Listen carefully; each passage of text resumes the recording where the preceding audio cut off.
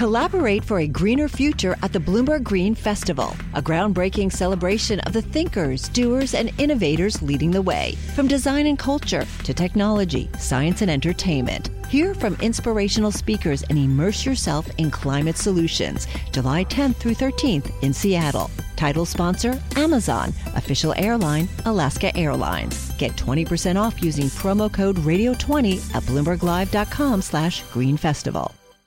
Congressman Jim Jordan of Ohio, of course, chair of the House Judiciary Committee.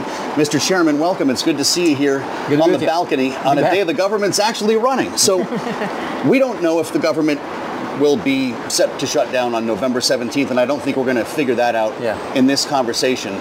How about the motion to vacate that apparently is coming from Congressman Matt Gaetz? Do you support his effort to oust the Speaker? No. I mean, Matt's a good guy, great, I think a talented member of the Congress, certainly a talented member of the Judiciary Committee, but I do not support that. I think Kevin McCarthy's done a good job. I mean, we told the American people that we would, pass legislation to get rid of the 87,000 IRS agents. We told the American people we'd pass the Parental Bill of Rights.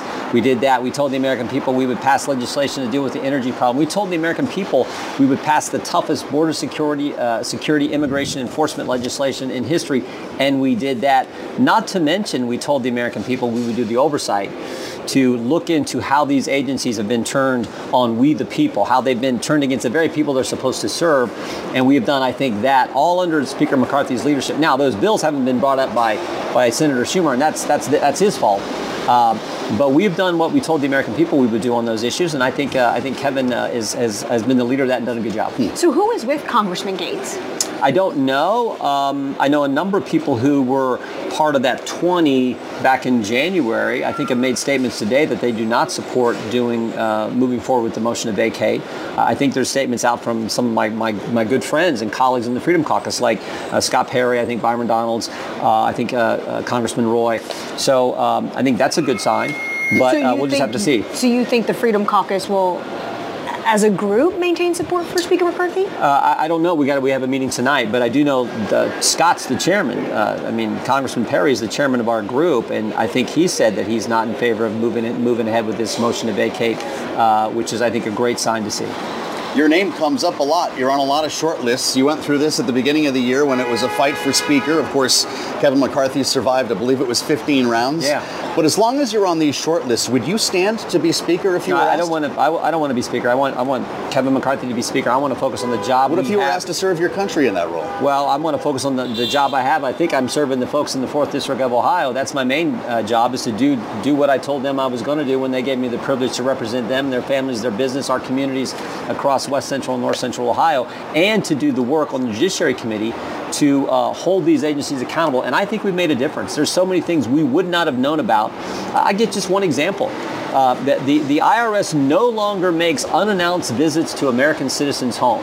Now, Commissioner Werfel says, well, we're doing that for the safety of our agents. Baloney, they're doing that because we caught them knocking on Matt Taibbi's door while he's testifying in front of our committee, talking about how this censorship industrial complex, as he termed it, is attacking American citizens' First Amendment rights. We exposed all that. We show all of what's going on, and there's a change made at the IRS because of those efforts, and a number of other things I could point to, but that's the work I want to focus on, because, again, that's what I told the voters I was going to do if they gave me the privilege of serving them. So you're supporting House Speaker Kevin McCarthy. Let's take a listen to what Speaker McCarthy had to say earlier today to reporters on Capitol Hill. Listening to everybody, they elected me to be Speaker, so I made a decision. I thought it was best to keep the government open. It was a gamble to do it. There was no guarantee that the Democrats would vote for it. You saw them scramble. Don't know whether we had enough vote. No time to rip it. But you know, at times in places like this, I need to make decisions. And I made a decision and went with it. The government's going to maintain open, as he said. He said the Democrats had to scramble, so maybe this 11th hour deal was actually savvy on his part, jamming up the Senate. It also meant that the Senate didn't send over their CR, which had aid to Ukraine. It does seem like President Biden feels like he had some sort of agreement with the Speaker about him bringing up aid to Ukraine. Is that your understanding? Not at all. And frankly, I'm glad that's not in the legislation. I think the American people are frustrated by the continuous amount of money that seems to be sent to Ukraine. And I think they're frustrated because, frankly, no one can tell us what the goal is. What's the objective? Is it to get Russia out of the eastern Donbass region? Is it to get them out of Crimea, which they've had since, I think, 2014 when they took it in the Obama administration? What is the objective? What is the goal? And until the President of the United States, the Commander-in-Chief can tell us that, Tony Blinken can tell us that, why in the world should we continue to send the hard-earned money to the American taxpayers there, particularly when our own darn border is just wide open?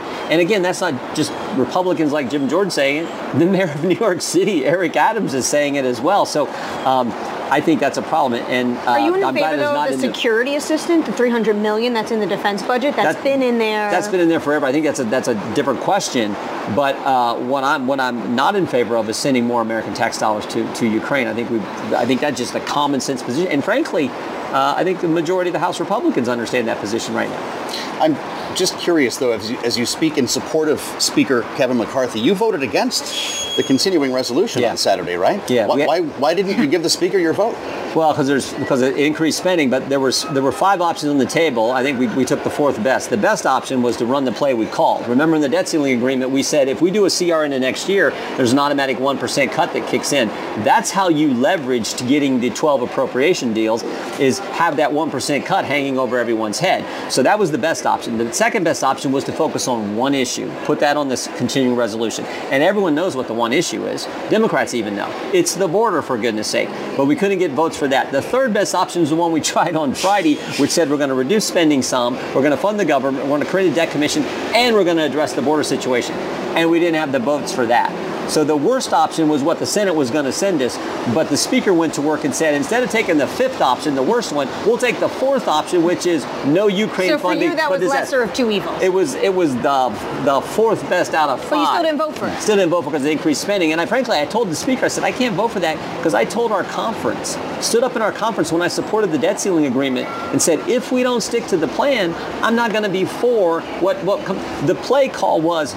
Kick a CR into next year, get the leverage of a 1% cut to get our work done. I still think that's the best move in the situation we're in. When you have divided government, you're going to have to deal with things like this. There's going to be a back and forth between the House and the Senate, between Republicans and Democrats. If you got a 1% cut hanging over everyone's head, that's an incentive. Deadlines change behavior. That's an incentive to actually work together and figure out how we can do these appropriation bills, get some of the policy we Republicans want, and agree to the number or fund at the number that's already been set. It was set in the debt ceiling. Jim Jordan, you're right. Deadlines do change negotiations, whether you're journalists, behavior, or lawmakers. Jim Jordan, Chair of the Judiciary, thank you so much for joining us. Collaborate for a greener future at the Bloomberg Green Festival, a groundbreaking celebration of the thinkers, doers, and innovators leading the way. From design and culture to technology, science, and entertainment. Hear from inspirational speakers and immerse yourself in climate solutions. July 10th through 13th in Seattle. Title sponsor, Amazon. Official airline, Alaska Airlines. Get 20% off using promo code radio20 at BloombergLive.com/Green Festival.